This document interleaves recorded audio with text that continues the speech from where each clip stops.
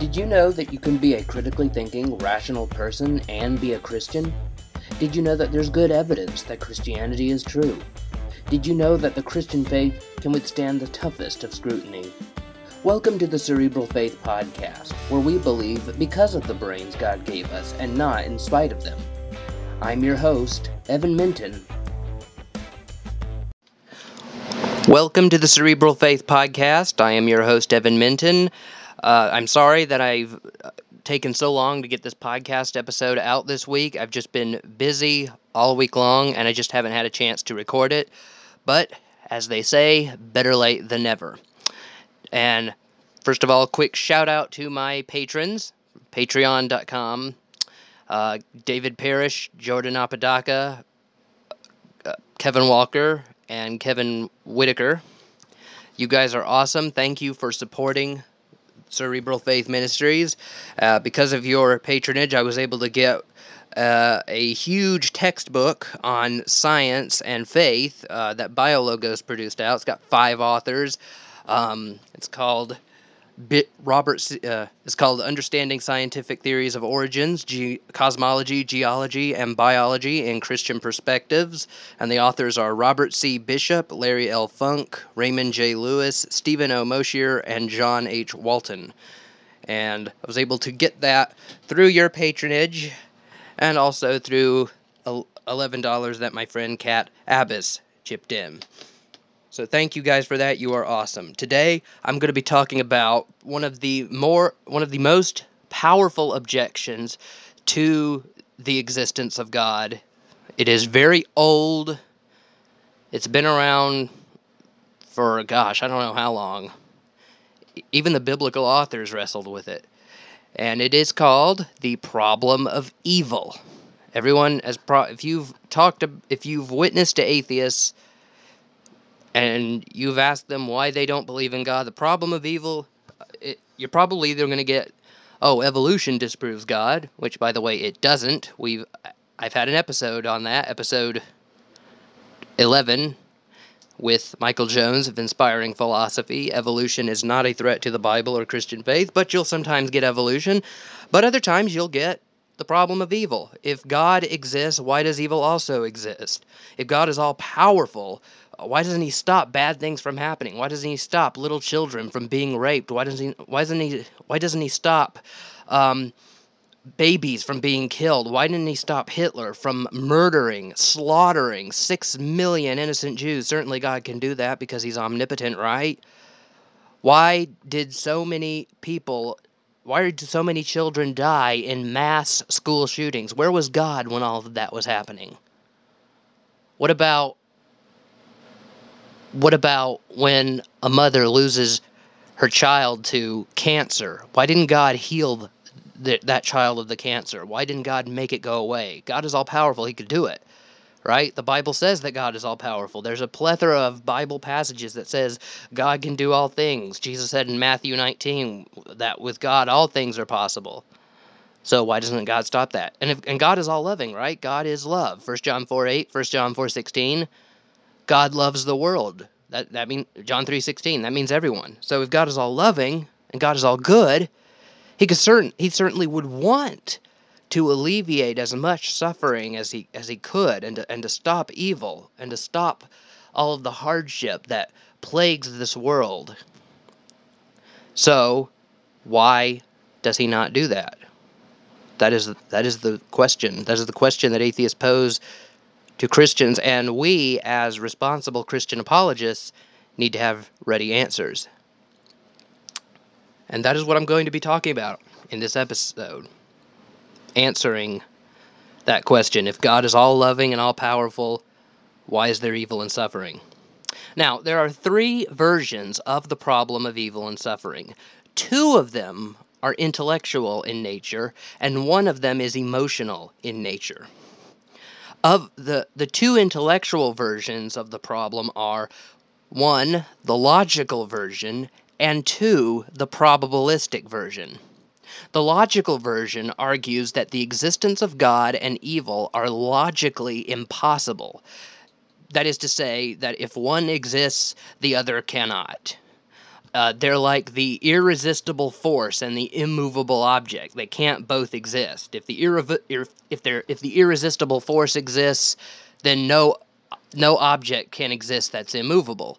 But if there is an immovable object, then the irresistible force isn't really irresistible after all, because namely, there is one thing that can resist the irresistible force, namely the immovable object. So you could have an unmovable object or an irresistible force, but not both. Neither of them could exist, or one of them could exist, but they can't both exist. That's the claim of the logical version. If God exists, evil cannot. If evil exists, God cannot. Now, the probabilistic version says, okay, it's possible that that God and evil could coexist, but nevertheless, it's really, really unlikely that God exists in spite of all the evil and suffering in the world. They could exist. They're not like the irresistible force and the immovable object, but it's very improbable that they do. Now, the third version of the problem of evil is what I like to call the emotional version of the problem of evil. This version says it's basically people who struggle with the emotional version of the problem of evil just may have a strong dislike of a God who would allow them or others to suffer. There's no real argument against the rational viability of theism. It's just God has allowed bad things to happen to me in my life, and I hate him because of it. I despise him. One example of this can be seen in the God's Not Dead movie, in which Kevin Sorbo played the antagonist, Professor Radisson. And in his debate with Josh Wheaton on the existence of God, Josh, near the end of the debate, was like a prosecutor going after Radisson, saying, "Why do you hate God? Why do you hate God?" And eventually, probably without even realizing it, Radisson just blabs out, "Because he took everything from me." And Wheaton knew that Professor Radisson was wrestling with the emotional problem of evil because of a private conversation that took place between those two earlier in the movie, in which Professor Radisson explained about how his mother came down with cancer when he was 12 years old, and he prayed for God to heal her, but his mother wasn't healed, and she died of the cancer. That's a good fictitious example of the emotional problem of evil. And in this podcast episode, with the 55 minutes I have remaining, I'm going to try to tackle these in a succinct and sufficient way. Now, of course, there may still be some questions. Entire books have been written on this issue. Alvin Plantinga wrote a book called God, Freedom, and Evil. Clay Jones most recently published a book about the problem of evil. So has Norman Geisler. I mean, so whole books has been written on this issue that take much longer than an hour to go through. But I'm going to do my best. Now, first, let's tackle the logical version of the problem of evil. What we want to do is to begin to examine the logical version of the intellectual problem of evil. The key to this argument is the atheist claim that it is impossible that God and the suffering in the world coexist. So the claim is that the following statements cannot both be true. 1, God is all-powerful and all good. 2, suffering exists. However, this needs additional explanation. After all, there's nothing explicitly contradictory about the statements God exists and suffering exists.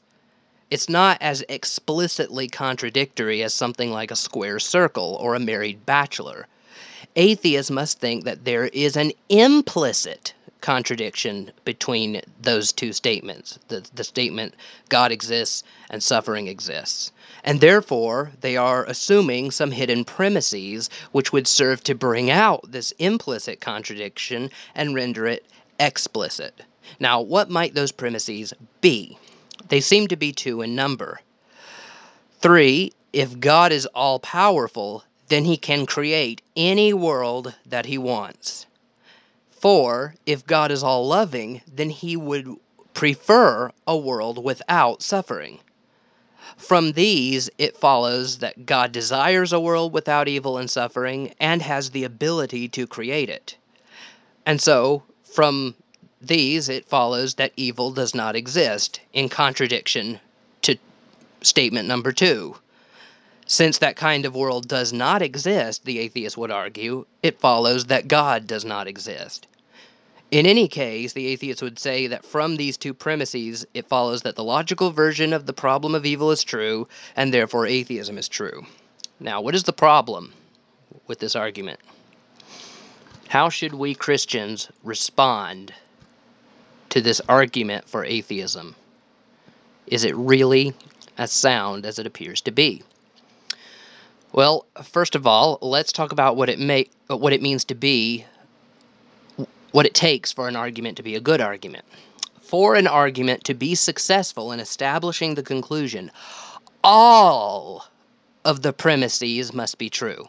If even one of the premises is false, then the argument is fallacious. If even one of the premises in an argument is false, then you won't be able to reach the conclusion via that argument. Just as you cannot cross from one side of a chasm to the other side if the bridge is missing a large piece. Moreover, in the case of the logical version of the problem of evil, all of the premises have to be necessarily true. If it's even possible that one of the premises is false, then the logical version of the argument collapses. So let's examine the premises of this argument. As a Christian, I don't dispute the first claim. Obviously, God exists, and only a moral nihilist would dispute number 2. Evil exists, and also would moral relativists. So we're going to grant 1 and 2 as true. So the way to defeat the argument is going to be through either 3 or 4 or both. Is premise 3 true? I'm skeptical that it is. How do we know that God is able to create any kind of world that he desires? First let me just give what I think is the correct definition of omnipotence. When I say God is omnipotent, I mean that God is able to do anything that is logically possible. God cannot do the logically impossible. God can't do anything that violates the laws of logic, like the law of non-contradiction, the law of excluded middle, the law of identity, and so on. Now, God can do things that don't violate the laws of logic, but may violate the laws of nature.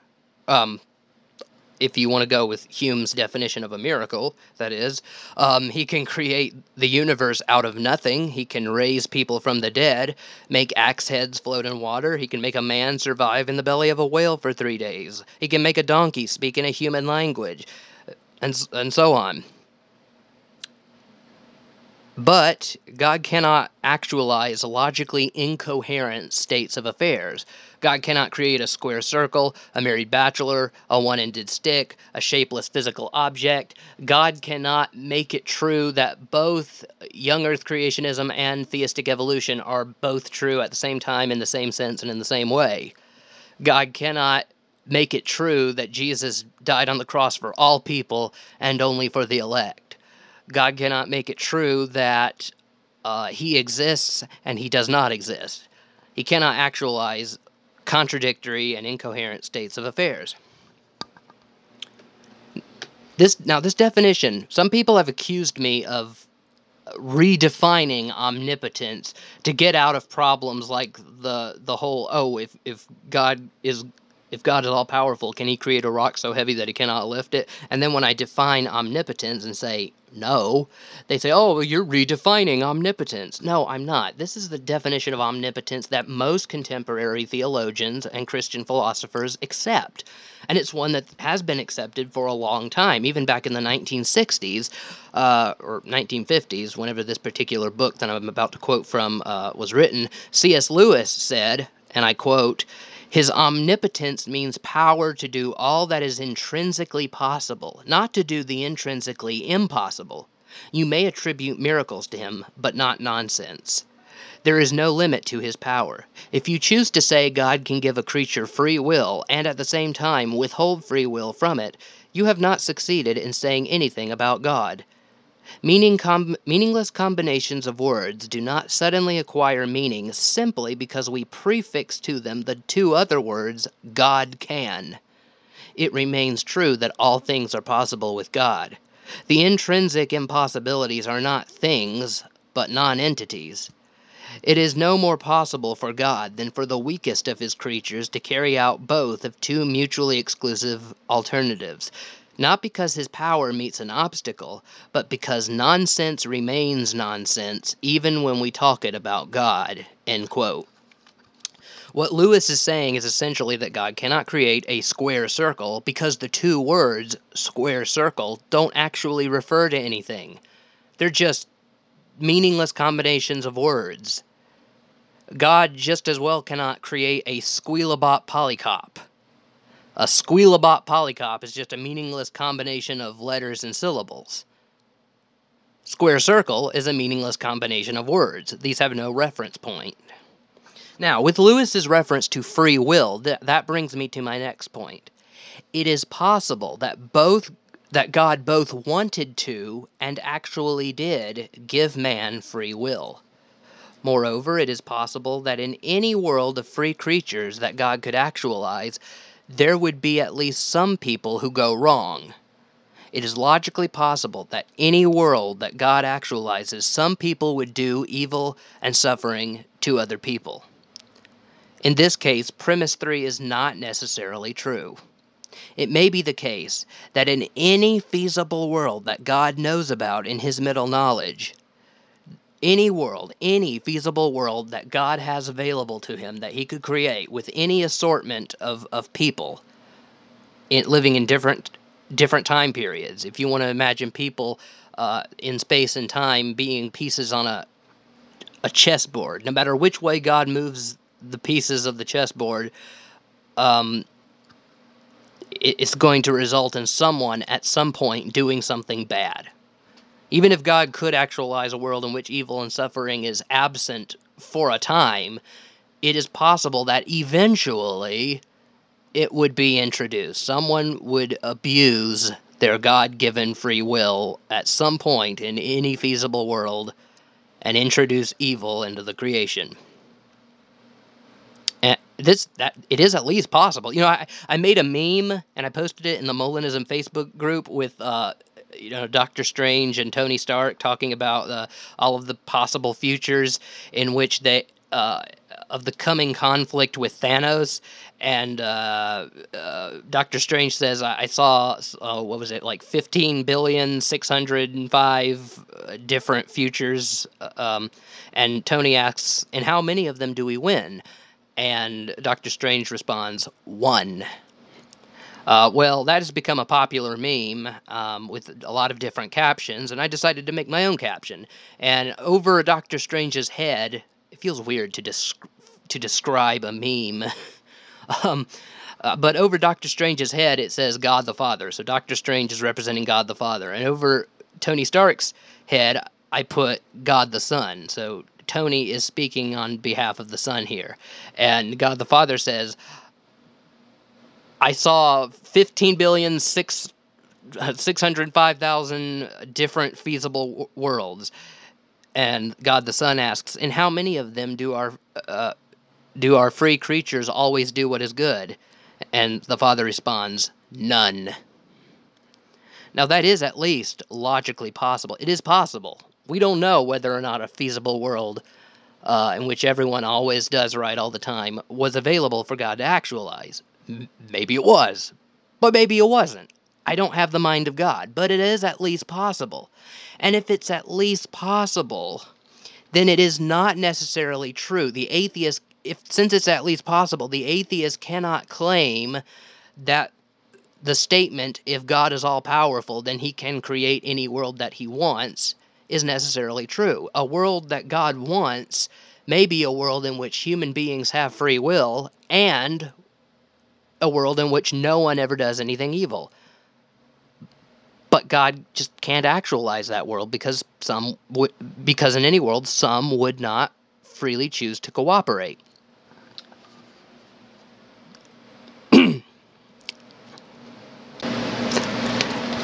Now, with regards to the fourth premise. By the way, the atheist may say, "Oh, well, in that case, if God can't create a world with free creatures that always do good, well, then just don't create free creatures at all. Create creatures that are deterministic, that are programmed to always do good. Or God can create a world where He pulls the strings like a grand puppet master. Problem solved. No evil. Just take free will out of the picture." Well, the problem with that is that I do think I think free will is a reality, but I think that God has several good reasons for preferring a world where creatures are free than a world where creatures are meat robots.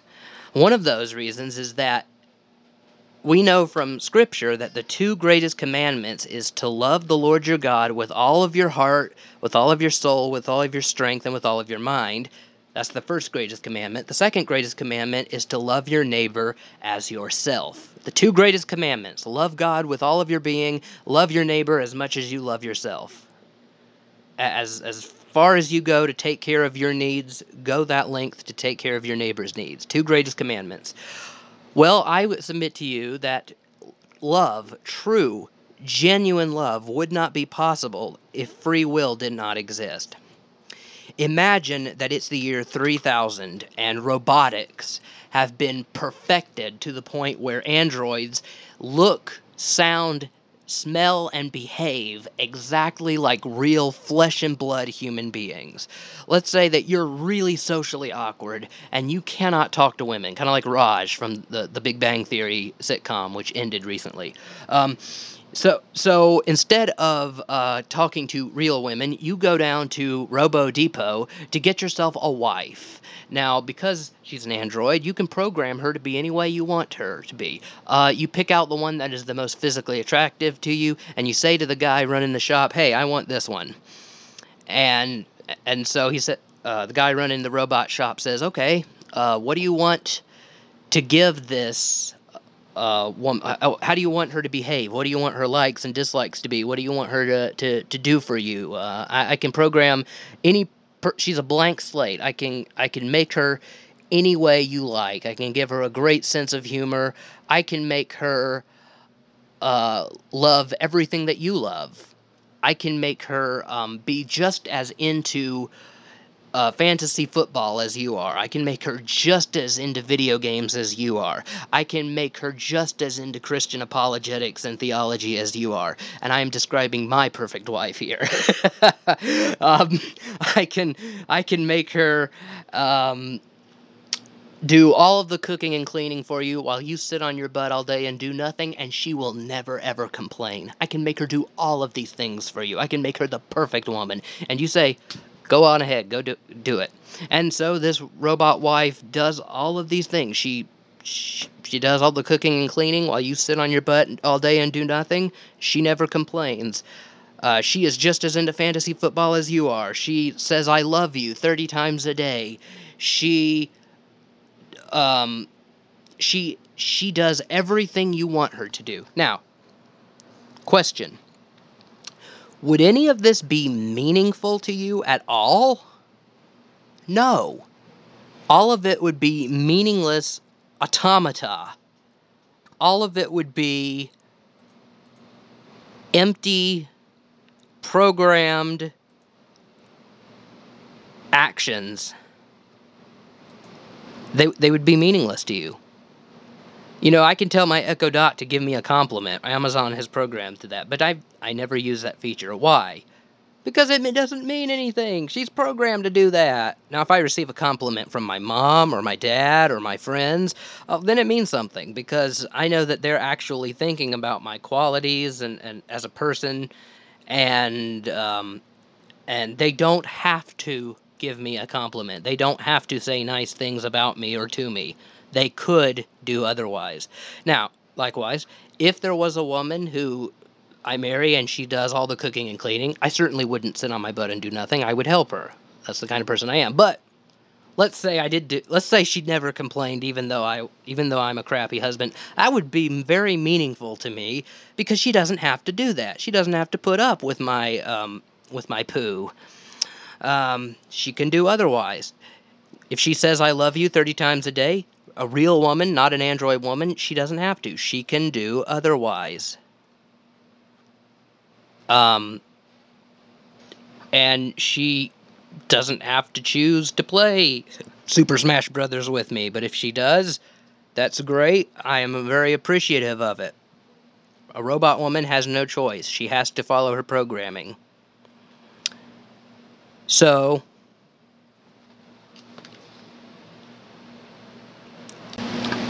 determined love is meaningless love. And God wants us to love Him genuinely. And God wants us to love each other genuinely. Otherwise, He wouldn't have told us to do that in Scripture. Tim Stratton of Free Thinking Ministries wrote an interesting article on this called Harley Quinn plus the Joker equals true love? ? And in it, he talks about the Joker's relationship with Harley, in response to a lot of comic book fans that have said that that they admire the love between Harley Quinn and the Joker, saying that the love that Harley has for the Joker is unmatched, and that the love she has for the Joker is the epitome of love. This relationship was portrayed in the movie Suicide Squad. The Harley longs to be with the Joker and seems to be willing to do anything to be in his arms. And she demonstrates that she lives for the Joker. She's willing to die for the Joker. She's willing to kill for the Joker. She's devoted to him at all costs. But Tim Stratton says, nah, this is not love. This is not love at all.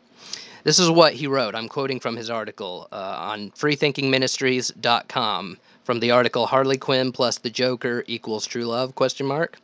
Stratton wrote, quote, "Many guys can only imagine what it would be like to have a beautiful woman willing to do anything to be next to them. Most would love to know what it is like to know the kind of love the Joker knows. Or does the Joker know? Although it has been said that Harley Quinn and the Joker are a great example of true love, I think this relationship is the farthest thing from it. In fact, this relationship makes me sick to my stomach. I contend that this relationship is not true at all. Rather, it is the epitome of evil. You see, according to the Suicide Squad movie, the Joker kidnapped and brainwashed Harley against her will. The Joker forced himself upon her and causally determined her to be unable to resist him. Left to Harley's own devices, she would always reject the Joker if given a choice. But the Joker took away any ability from her to choose otherwise. She has been manipulated. She has suffered psychological trauma, and she has been raped against her will, even though the Joker has forced her to think and act in accords with his will. You see, the Joker has no idea what it truly means to be loved. All he has is a kidnapped woman who has no choice now but to follow him. She literally has no ability to do otherwise. She is basically no more than a programmed robot. Now, I'm sure the Joker would have preferred it if Harley Quinn would have freely chosen to love and follow him, as that would have brought him more glory. But since she would not freely choose to be with the Joker, he had to force himself upon her against her will. The Joker simply became irresistible, as she had her ability to resist stolen from her. Now she has no ability but to follow him and utter the words, "I love Mr. J." This relationship is not the paradigm of love as many comic book junkies imagine. No, true love requires a legitimate and genuine choice on the part of both parties involved. End quote. And Tim Stratton goes on to say that both persons must freely choose to enter the romantic relationship for it to count as true love. Otherwise, the most a person could hope for is something akin to Stockholm Syndrome. And Stockholm Syndrome is not love, but psychological trauma, and causing psychological trauma to another person is evil. So, if God wants love for him, our love for him and our love for each other to be genuine, and we have good reason to believe that, because the Bible says so, then we have good reason to believe that God had good reasons for creating a world with free creatures, even though it would introduce evil and suffering. In fact, some apologists say it this way: wouldn't it be evil for God to remove love from the world? Wouldn't it be evil for God to get rid of love, or even the possibility of love? Well, removing free will would do just that. In a world without free will, you wouldn't have love. Oh, you'd have things that look from the outside to be love. It was from the outside, if you walked into this robot world as a free creature and examined it, you'd find it to be no different from a world of free creatures externally, from observing them, but it would all be an illusion. So, step 3 of the logical version of the problem of evil is not necessarily true. God cannot necessarily create a world of free creatures unless he removes free will. But then if he removes free will, he removes the possibility of love. Okay, well, what about step 4? Okay, just showing that one of the premises of the argument is enough to show that this argument is debunked. But what about the fourth one? If God is all-loving, then he would prefer a world without suffering.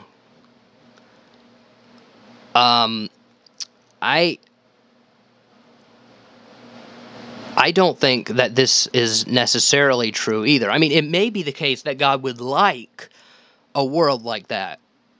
God finds such a possible world appealing, but when I say prefer, God would prefer, I mean that God would choose a world like that. Now, it is possible that God has overriding reasons which might make him prefer a world more like ours, even though he likes the idea of a world without suffering or evil. It's possible that God has morally sufficient reasons for permitting all of the evils in the world we see. That's at least possible. If you fall down the stairs, it's possible that God had a reason for that. It's possible that God had reasons for giving human beings free will in the first place. I just gave not just a possible reason, but a plausible reason. It's possible that God knows that if he permits a certain instance of suffering, a greater good will eventually come out of it. In fact, we all know cases in where we ourselves permit suffering in order to bring about a greater good. C.S. Lewis once remarked, "What do people mean when they say, 'I am not afraid of God because I know he is good'? Have they never even been to a dentist?" Lewis wrote this before the invention of Novocaine, by the way. This illustration shows that many times we permit suffering for some greater good. I will never forget the first time I got a chicken pox shot. My mom took me to the doctor, knowing in advance that he was going to stick me with a needle and it was going to hurt like heck. But she allowed that to bring about a greater good, namely so that I wouldn't get chicken pox. It was a short-term evil that prevented a long-term evil. She had a morally sufficient reason for that. It's possible that God also has morally sufficient reasons for preferring a world like ours. Now, the atheist might object that I haven't proven that God can and actually does have good reasons for permitting suffering. All I've done is posit mere possibilities. Okay, granted.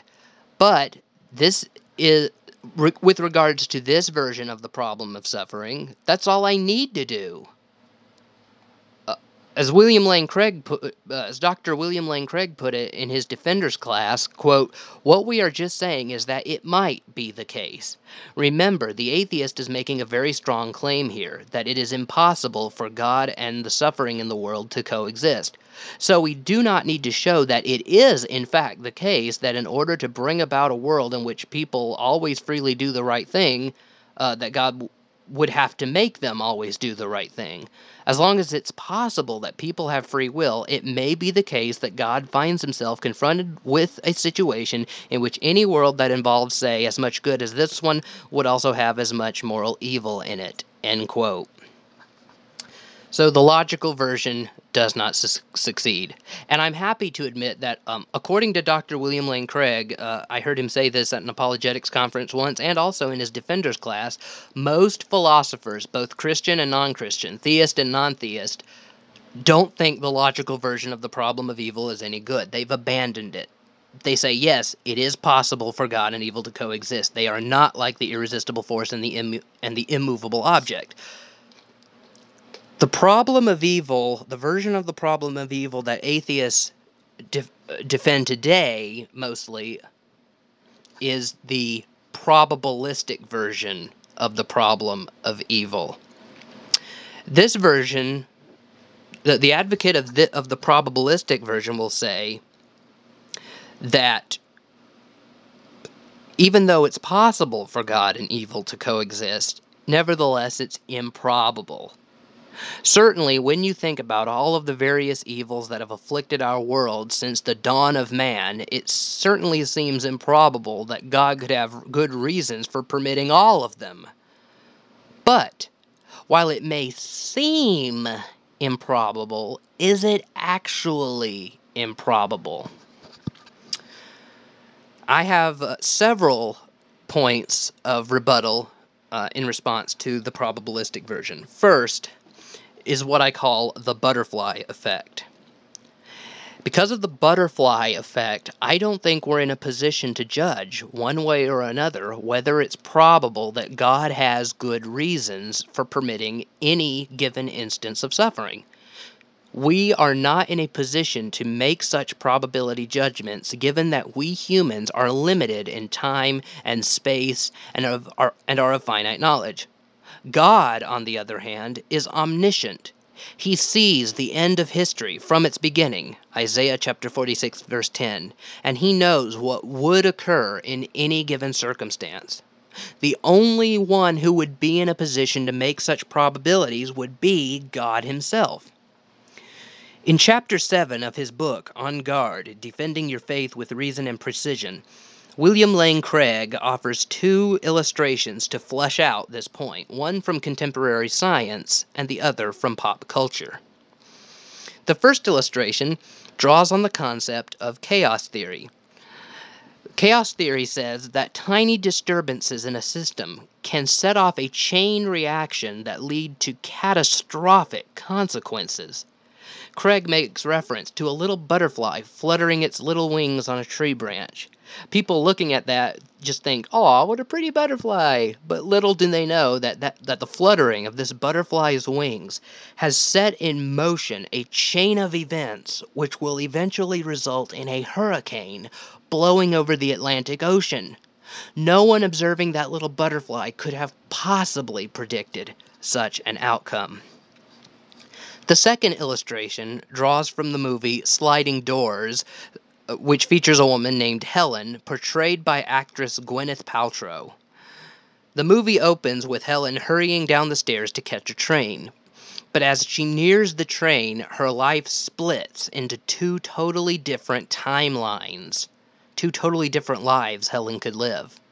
In one timeline, she is enormously successful, prosperous, and happy. In the other timeline, she encounters failure, misery, and unhappiness. Whichever timeline becomes a reality, all it depends on a split-second difference of whether or not she is able to pass through the subway doors. Dr. Craig then points out that difference, whether she makes it through the sliding doors before they close or whether she's blocked, depends on whether a little girl playing with her dolly is either A, snatched away by her father, or B, momentarily blocks Helen's path. Craig says that we have to wonder about the events that led up to that event. Whether A or B occurs is due to whether the little girl and her father were delayed leaving the house that morning because his daughter refused to eat her cereal, or whether the man just wasn't paying attention to what his daughter was doing because he was preoccupied with something he read in the newspaper. And what led up to that event? We don't have a clue. The movie has a twist at the end. In the happy and successful life, Helen is killed. In the life that brought her so much misery, on the other hand, it turns around and she finds true love. Now, Dr. William Lane Craig's point in using this movie illustration and chaos theory in Chapter 7 of his book On Guard is to say that given our cognitive limitations, we are in no position to judge whether or not God can have a morally sufficient reason for permitting any event. Given the dizzying complexity of life and the incomprehensible way in which every event is intertwined with all other events, it is beyond the mental capacity of a mere man to say with any confidence whatsoever that when some incident of suffering occurs, it is improbable that God had a good reason for allowing it. Dr. Craig writes, quote, "Every event that occurs sends a ripple effect through history, such that God's reason for permitting it might not emerge until centuries later, and perhaps in another country. Only an all-knowing God could grasp the complexities of directing a world of free creatures toward his envisioned goals. Just think of the innumerable, incalculable events involved at arriving at a single historical event, say the Allied victory at D-Day. We have no idea what suffering might be involved in order for God to achieve some intended purpose through the freely chosen action of human persons, nor should we expect to discern God's reason for permitting suffering. It's hardly surprising that much suffering seems pointless and unnecessary to us, for we are overwhelmed by such complexity." End quote.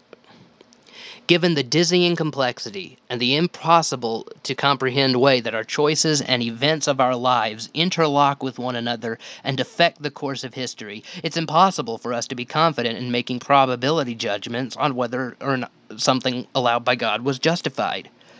From Helen's perspective, whether or not she got through the sliding doors didn't seem like such a life-changing event to her. But if you're an omniscient being like God, then you know whether a certain event happens or not can have radical effects on future events that take place after that. If you want a certain event in the future to occur, you'll have to allow a certain event in the present to occur. If A doesn't happen, then B won't happen. If B doesn't happen, then C won't happen. If C doesn't happen, then D won't happen. If D doesn't happen, then E won't happen. In order to get E to happen, you'll have to allow A through D to happen. Events A through D may be events of horrible suffering, but event E is a greater good which justifies the allowance of events A through D. God knew that if he did not allow suffering A, B, and C, then he could not get greater good E to come about. So, if an atheist comes up to me and asks, why didn't God strike the 9/11 terrorists down before they could destroy the World Trade Center? Why didn't God stop that from happening? I would say, I don't know. God knew the ripple effect that would emerge from that single event. He knew what would happen if he allowed it, and he knew what would happen if he prevented it. Why did God allow 9/11? Why did God allow terrorists to fly into the World Trade Centers, killing thousands of people? I don't know, but God does. Perhaps God had many morally sufficient reasons for permitting it to occur. Maybe he had hundreds and hundreds of morally sufficient reasons that will manifest themselves at different points in time in different people's lives for centuries to come. Maybe there's some event in the 25th century that God needs to bring about, but it wouldn't come about unless God allowed 9/11 to occur. Science fiction time travel enthusiasts know exactly what I'm talking about. Read any science fiction novel or watch any movie about time travel, and you'll see a recurring rule given to time travelers. Don't tamper with the events of the past. Don't change a single thing. If you do, you could alter the future in ways unimaginable. If you step on a butterfly in 23,000 BC, you could end up being ruled by super intelligent butterflies in 23,000 AD. Okay, that's a little bit absurd, but You get the point. Ripple effects. In Back to the Future, the birth of the protagonist, Marty McFly, depended on whether or not his peeping Tom of a father got hit by his grandfather's car, resulting in them taking him back into his house to meet his would-be mother, Lorraine, and events that followed that. However, when Marty traveled back to the past, he ended up being the one getting hit by a car. That resulted in his would-be mother falling for him instead of George. And Marty and had to find some alternative way to get Lorraine and George back together, or else he would be erased from existence. There's a Star Trek episode called City on the Edge of Forever, and McCoy accidentally changes history so the Nazis win World War II, and as a result, in the present, the Enterprise no longer exists. Every event that occurs sends ripples into the future. So whenever we're faced with some event of suffering, we have no grounds to say with any sort of confidence that God has no reason for permitting that to occur. And by the way, there are examples of God permitting suffering to bring about greater goods in the Bible. This shouldn't be surprising, because Romans 8:28 says, "And we know that God works all things for the good of those who love him, for those who are called according to his purpose." The first example that comes to mind is the story of Joseph in Genesis chapters 37 to 50. Joseph was the son of Jacob, who was the son of Isaac, who was the son of Abraham. Joseph was one of Jacob's 12 sons. Joseph's brothers hated him because he was Jacob's favorite child, and this was obvious from the fact that Jacob constantly showered Joseph with far more affection than his other children. One day, Joseph's brothers finally had enough, and they sold him into slavery. As if being a slave weren't bad in and of itself, Joseph suffered in his slavery as well. Potiphar's wife falsely accused Joseph of trying to rape her. She did this out of spite because she came on to him and he refused to have sex with her. This resulted in Joseph being sent to prison. While Joseph was in prison, he was unable to accurately interpret the dreams of two other prisoners who were there. One of the prisoners told the Pharaoh about Joseph's amazing ability to accurately interpret dreams once they were released, and Pharaoh was in need of having someone interpret his dreams. Pharaoh let Joseph out of prison, and Joseph told the Pharaoh what his dreams meant. Joseph told the Pharaoh that his two dreams meant that there would be 7 years of abundant food followed by 7 years of horrible famine, and that to prevent widespread starvation, he should store up food during the 7 years of abundance so that they could compensate for the lack of food the next 7 years. Pharaoh elected Joseph as governor and put him in charge of food storage. As bad as Joseph's experience was, God had a good reason for allowing all of it to happen. If God hadn't let Joseph's brothers sell him into slavery, Joseph would never have been able to interpret the Pharaoh's dreams. And that would mean that Pharaoh would not have known to save up food during the 7 years of abundance. And that would mean that they would have no food to eat during the 7 years of starvation, and that would mean that thousands of people would have died of starvation, probably including the family that God planned to bring the Messiah into the world, Jacob and his brothers, and his sons. Now, as Joseph was being carried off to Egypt, he might have been wondering, gosh, why didn't God stop my brothers from selling me into slavery? Now I'll never see my father and younger brother again. If Joseph had reasoned like an atheist, he would have thought, I can't see any good reason for God to not have intervened to stop my brothers from selling me into slavery, so God must not exist. But Joseph later realized God's purpose for allowing his suffering. He himself said this when he saw his brothers again years later. He said, quote, "You intended to harm me, but God intended it all for good. He brought me to this position so I could save the lives of many people." End quote. Genesis chapter 50, verse 20. God had a reason for not intervening when Joseph's brothers were sinning against him. But from Joseph's vantage point, it was impossible to discern that reason. If Joseph had judged that it was improbable that God had a good reason for allowing him to be sold into slavery, he would have been wrong. Okay, second point in response to the probabilistic version of the problem of evil is that there are biblical doctrines that make the Christian God in particular, his existence, more probable with suffering than just some generic theism. And I'm going to list these doctrines. One is that the first doctrine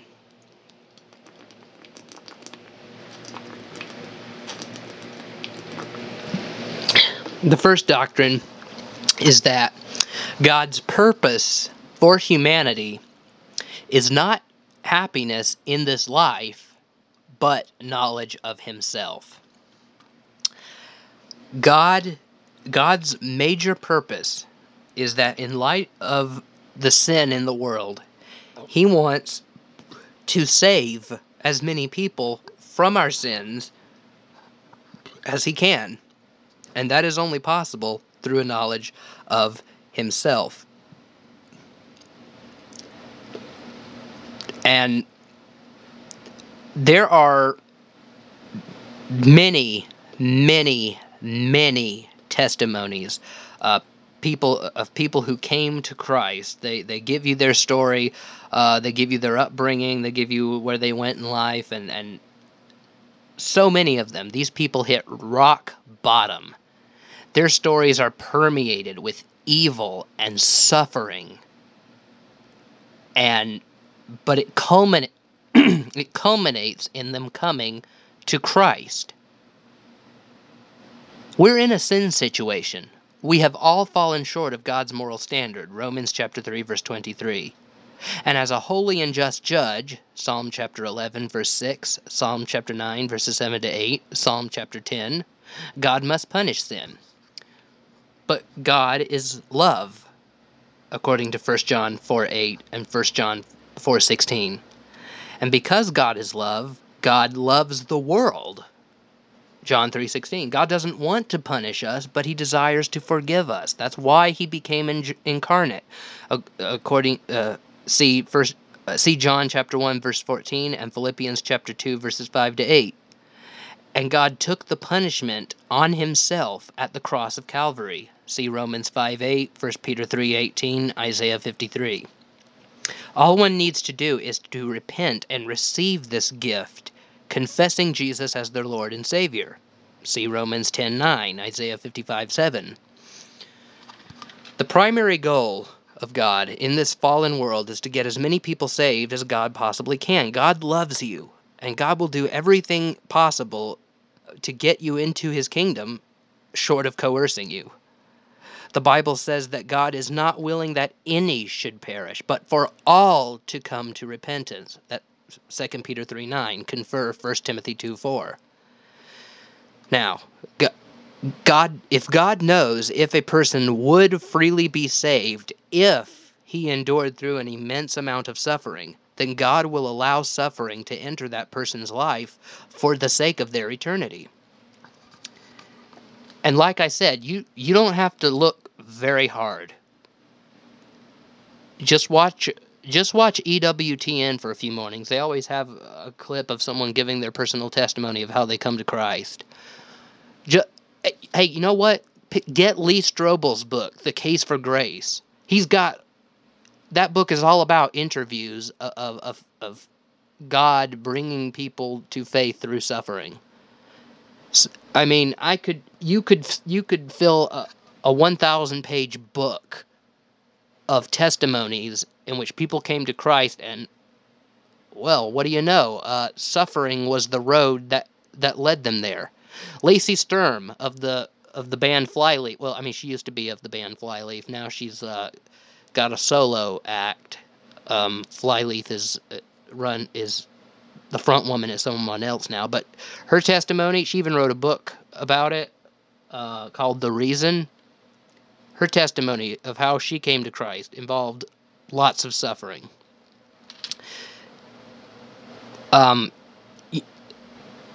In 2006, Skillet released an album called Comatose. Track 2 is a song called The Last Night. And by the way, I'm a mega Skillet fan. Love Skillet. And John Cooper explains the meaning of the song. The song is about a suicidal girl who God speaks to through John. And he he said, and I quote, "It's a song about a girl who wants to end her own life. She has been told ever since she was small by her parents that she was never going to be good enough, never pretty enough, never smart enough, wish she had never been born, can't do anything right, and so on and so forth." And she says, "You know what? I hate myself. I hate what I see in the mirror. I hate going home at night. I don't have a single reason left to get out of bed tomorrow morning." And in this song, I have a chance to tell my friend how special she really is, and I get a chance to tell her that her life is not a mistake. I'm telling you this story not just so you know what this song is about, but because I meet people like her at every single concert that I play.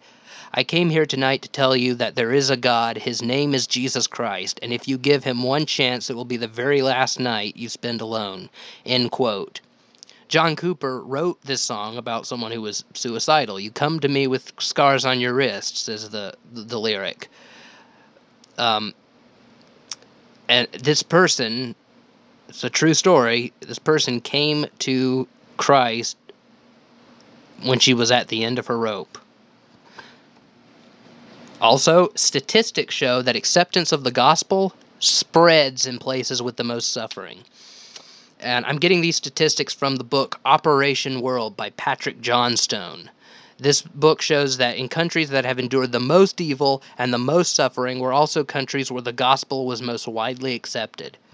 Just look at these reports from Johnstone's Operation World. China. It is estimated that 20 million Chinese lost their lives in Mao's Cultural Revolution.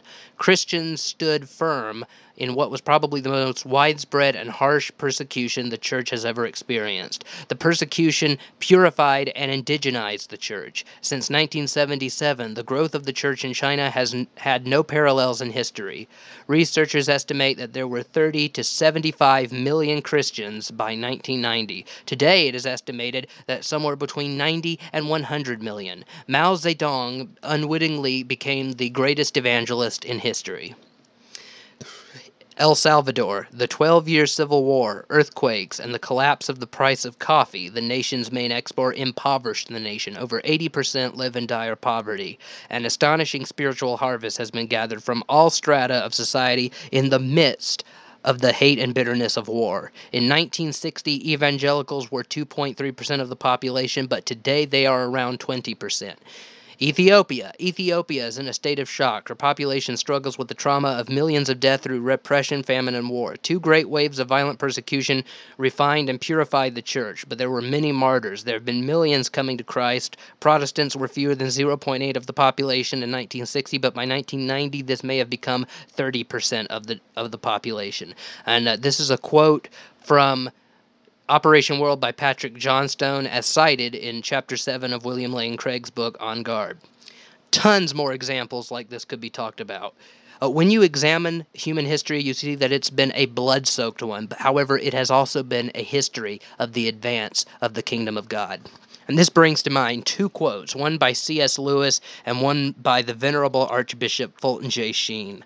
C.S. Lewis said this, quote, "God whispers to us in our pleasures, speaks to us in our conscience, but shouts in our pains. It is his megaphone to rouse a deaf world," end quote. The Venerable Archbishop Fulton J. Sheen once said, quote, "Sometimes the only way the good Lord can get into some hearts is to break them," end quote. Now, the atheist may object that God is a jerk if he would allow suffering just to get people to bow to him. But consider this. Let's suppose you wake up in a room somewhere strapped to a chair, and consider someone set in front of you. Two buttons. One button would cause you the worst pain you could imagine for 5 minutes. The other button would cause you that same amount of pain for 50 years. You can only be freed from the room if you press one button or the other. If you had a true dichotomy of suffering extreme agonizing pain for 5 minutes or suffering that same pain for 50 years, which would you choose? I don't know about you, but I would choose to suffer the pain for 5 minutes. It's done and over with. Suffering extreme agony for 50 years would be far worse. Now let's suppose you unwittingly go for that button that causes pain for 50 years, but I quickly intervene and push the button that causes pain for 5. I brought about misery for you in the short term, but in doing so, I prevented it in the long term.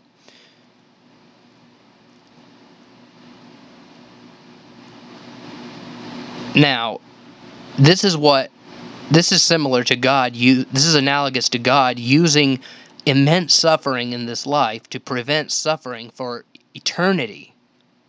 Which would you rather do? Would you rather experience a short-term hell in this world or a long-term, infinitely long-term hell after your death? Again, I don't know about you, but I choose the other one.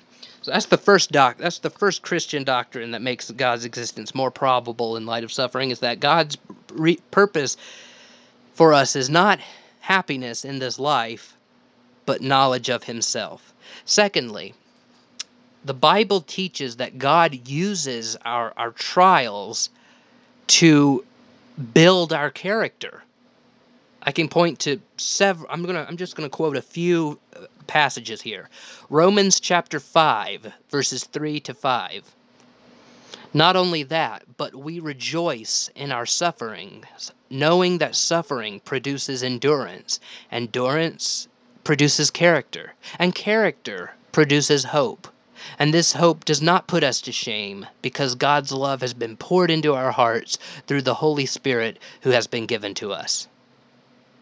James chapter 1, verses 2 to 4. Consider it pure joy, my brothers and sisters, whenever you face trials of many kinds, because you know that the testing of your faith produces perseverance. Let perseverance finish its work, so that you may be mature and complete, not lacking anything. 1 Peter chapter 1, verses 5 to 7. In all this you greatly rejoice, though now for a little while you may have had to suffer grief and all kinds of trials. These have come so that the proven genuineness of your faith, of greater worth than gold, which perishes even though refined by fire, may result in praise, glory, and honor when Jesus Christ is revealed. From these passages we see that the Bible teaches that God can use suffering to build character. God can mold us into better people through what we suffer. The atheist may scoff. God would really allow a lot of suffering just to develop character? Well, yeah. Well, what kind of character traits could we not obtain in a suffering-free world? I can think of a few. Courage, compassion, forgiveness, self-sacrifice, and charity. I think we can all agree that these are moral virtues. And I think we can all agree that it is better for a person to possess these moral properties than to lack them. Now, here's my question. Is it possible for people to obtain these virtues in the lack of suffering? Can you have courage in the lack of danger? No. In order to develop courage, you need chances to be courageous. In order to be compassionate, you need someone suffering so that you can be compassionate. In order to develop the virtue of forgiveness, you need some evils being done to you so that you'll have transgressions to forgive. Want a world where people are charitable? Welcome to a world with poverty. For certain moral values, for certain moral virtues to exist or develop in human beings, there must be some evil and suffering. In fact, each moral virtue has a specific kind of correlation, a specific kind of suffering that correlates with it. Courage correlates with danger. Compassion correlates with suffering. Forgiveness correlates with evil. Self-sacrifice correlates with hardship. Charity correlates with poverty. You would never know what courage is unless you had to face danger. You would never know what forgiveness is unless someone had wronged you and gave you a sin to forgive. You would never know what it means to give to the needy if there were no needy people. You can't just snap your fingers and suddenly develop these traits. You can't develop these traits in a puppet. Faith is another virtue that can be enhanced through suffering if we allow it, as we saw in James chapter 1 verses 2 to 4 and 1 Peter chapter 1 verses 5 to 7. Now, I know I quote C.S. Lewis a lot, but he has a lot of really good things to say. And with regards to this topic, Lewis said, quote, To ask that God's love should be content with us as we are is to ask that God should cease to be God. Because he is what he is, his love must, in the nature of things, be impeded and repelled by certain stains in our present character. And because he already loves us, he must labor to make us lovable. End quote. Because God loves us, he will make us lovable. To make us lovable, he must make us more virtuous. And in several cases, will involve allowing us to undergo some suffering. Biblical doctrine number 3. God will put an end to evil and suffering someday. The suffering and evil that we see in this life is not going to last forever. Revelation 21 says, in verse 4, God's going to create a new heaven and a new earth. The first heaven and the first earth is going to pass away. There's not going to be any more evil. There's not going to be any more crying or pain or mourning. The former things are passing away. And in that passage, Jesus says, "Look, I'm making all things new." Now, the third and final point that I have, first point is that given the ripple effect, we are in no position to judge whether God has a good reason to permit evil or suffering or not. We can't say that God's existence is improbable in light of suffering because we don't know all the facts. We don't know the ripples that any event is going to produce in the future. We can't make a probability judgment. Second is that we've got 3 Christian doctrines that make the Christian God, not just some generic God, but the Christian God specifically, the biblical God, the God who inspired the Old and New Testaments, more probable in light of evil and suffering. Now, the third point I made, which I have absolutely no time to get into in this podcast, is that the positive arguments for God's existence tip the scales. Okay, so even if I granted that evil and suffering make God's existence improbable, that would only be the case if you don't have any evidence for God's existence on the other side. But we got a lot of good evidence for God's existence that we can put on the other side of the scale. The Kalam cosmological argument, the cosmic fine-tuning argument, the local fine-tuning argument, the moral argument, the modal ontological argument, the argument from beauty, the transcendental argument, the evolutionary argument against naturalism, the free-thinking argument against naturalism. We've got the minimal facts case for Jesus' resurrection. There's good historical evidence that Jesus Christ claimed to be God, died on the cross, and rose from the dead, and you can't have a resurrection in an atheistic universe. So if Jesus rose from the dead, God exists, and we have good evidence that Jesus rose from the dead. It's called the minimal facts approach. Of course, you can also get there from considering the fact that the New Testament is very historically reliable. We got a lot of good evidence on the other side of the scale. Now, I don't have time to unpack this in this podcast episode, but I have unpacked the Kalam cosmological argument, the cosmic fine-tuning argument, the local fine-tuning argument, the moral argument, and the ontological argument in the first several episodes of this podcast.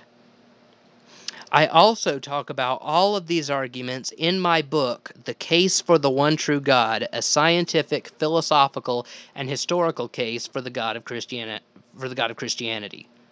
The Case for the One True God, a scientific, philosophical, and historical case for the God of Christianity. You can get this book in paperback or Kindle formats by going to Amazon.com.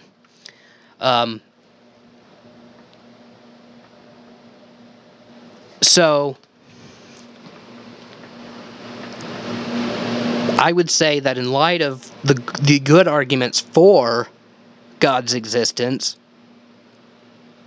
it overwhelmingly tips the scales in favor of God's existence being probable. So that's my final response to the probabilistic version of the problem of evil. Now, what about the emotional problem of evil? Well, the emotional problem of evil, unfortunately, I don't have time to get into that.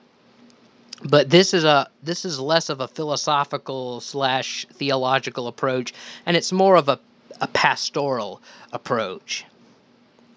And if I may say something in the time I have remaining, to those who struggle with God, not as a philosophical puzzle, but as an emotional thing, sometimes God calms the storm, but sometimes he calms his child. When you go through terrible suffering in this life, you shouldn't spurn God. Instead, you should do just the opposite. You should turn to him for comfort and support. The Bible says that God heals the brokenhearted and binds up their wounds. Psalm chapter 147, verse 3. The Bible says that the Lord is near to the brokenhearted and saves those who are crushed in spirit. Psalm chapter 34, verse 18. Jesus said, "Come to me, all you who are weary and burdened, and I will give you rest." Matthew 11:28. Psalm chapter 32, verse 7 says, "You are my hiding place." You, meaning God. "You will protect me from trouble and surround me with songs of deliverance." These Bible passages tell us that when times of suffering come, God is there for us. He is our hiding place. Psalm 32:7. He will heal our broken hearts and bind up our wounds. Psalm 147, verse 3. He will give us rest if we come to him. Matthew 11:28. If you've turned your back on God because of some tragedy that has entered your life, I implore you to return to him now. Ask him to heal your broken heart. Ask him to help you cope with whatever it is you're dealing with. Ask him to help you to forgive him. Of course, I'm not implying that God has actually done anything wrong. When I say ask him to help you forgive him, I simply mean to help you stop resenting him. You may not be able to stop begrudging God on your own power, but God can help you with that. He can help you stop resenting him. Psalm chapter 121, verses 1 to 2 says, "I lift my eyes up to the mountain. From where shall my help come from? My help comes from the Lord, the maker of heaven and earth." And Matthew 19:26 says that while some things are impossible with men, all things are possible with God. If there's anyone who can help you stop being mad at God, it's God. Who will you be like? Will you be like Job's wife, who thought that Job should curse God on account of his suffering? Job chapter 2, verse 9. Or will you be like Martha, who ran to Jesus during her time of mourning? John chapter 11, verse 20. God gave you free will. It's up to you how you respond to your circumstances. The better thing to do would be to run to Jesus, to fall at his feet and say, "Lord, my heart is broken. Heal me." Jesus stands with arms wide open saying, "Come to me, all who are weary and heavily burdened, and I will give you rest." In the end, Jesus is the answer to the problem of evil. The problem of evil is not a successful argument against the existence of God. Thank you for listening to the Cerebral Faith Podcast. If you want to support this podcast and Cerebral Faith Ministries as a whole, go to patreon.com/cerebralfaith. Thank you for listening. God bless you, and I will see you next time.